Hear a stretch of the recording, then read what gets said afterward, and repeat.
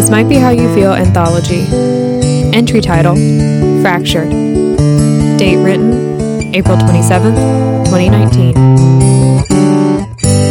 For the first time, I feel like something's becoming clear. I'm not me. At least I'm not as me as I thought I was. I've been barely living, only surviving, truly not thriving. I've been waiting for the illness to end. Unfortunately, though, the illness will only end when my life does. I can't wait until then to begin living again. The quality, breadth, and depth of my life cannot be contingent on my medical news. I'm past the point of cures and simply living on treatments. My illnesses, my symptoms, my pain, my fear, it will be with me until there is no part of me left in this world. We have become inseparable. My diagnosis becoming my unwanted, lifelong companion. You'd think that at least chip in for rent. I still haven't accepted that these illnesses are part of me. Even though there hasn't been a day of my life that they were not woven into the fabric of my very existence, I didn't know they were there for the first 19 years. Now I'm just supposed to accept them? Live with them? Work with them? I'm just supposed to be me? How can anyone expect that of me? I don't want that. I don't want this life for me. I've been trying to push them far away, but they're structurally intrinsic to my being, so I've been tearing myself apart into pieces I'm comfortable with having and pieces I'm throwing away. I'm fracturing what remains of my self-image and wondering why I feel broken. I don't know how to glue myself together. I don't know how to stop pulling the seam apart. And all I want is to be whole, complete, unbroken once again, even if that means my illnesses are part of the symphony of my life.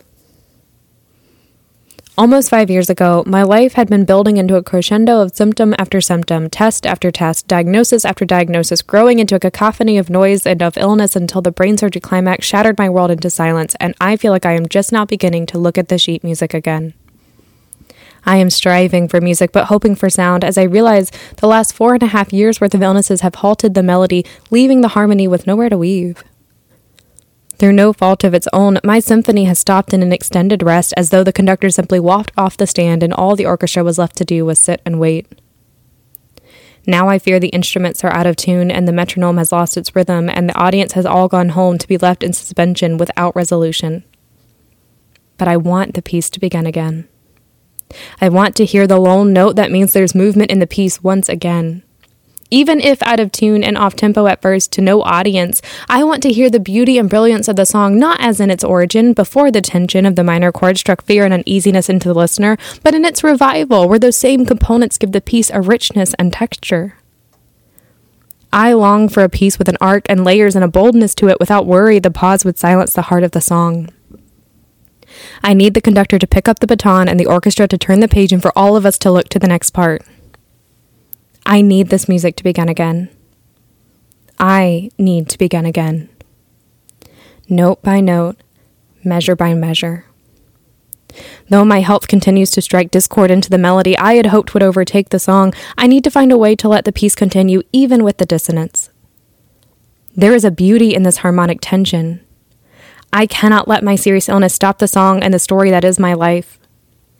I'm doing tests and will hopefully have a treatment plan soon. After that, who knows?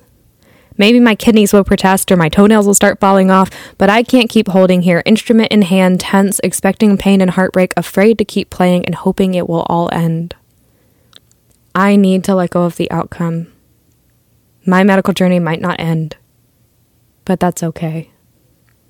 I need to learn how to work it into the arc, into the narrative.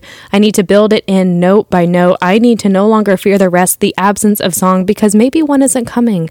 And maybe, if it is, it will provide the contrast needed to make the piece truly sing. Maybe I need to stop thinking ahead through the song and simply let the music play. Note by note, measure by measure. Entry written and voiced by Madison Darling. Music written and played by Dixon Darling. Next entry, Suspended.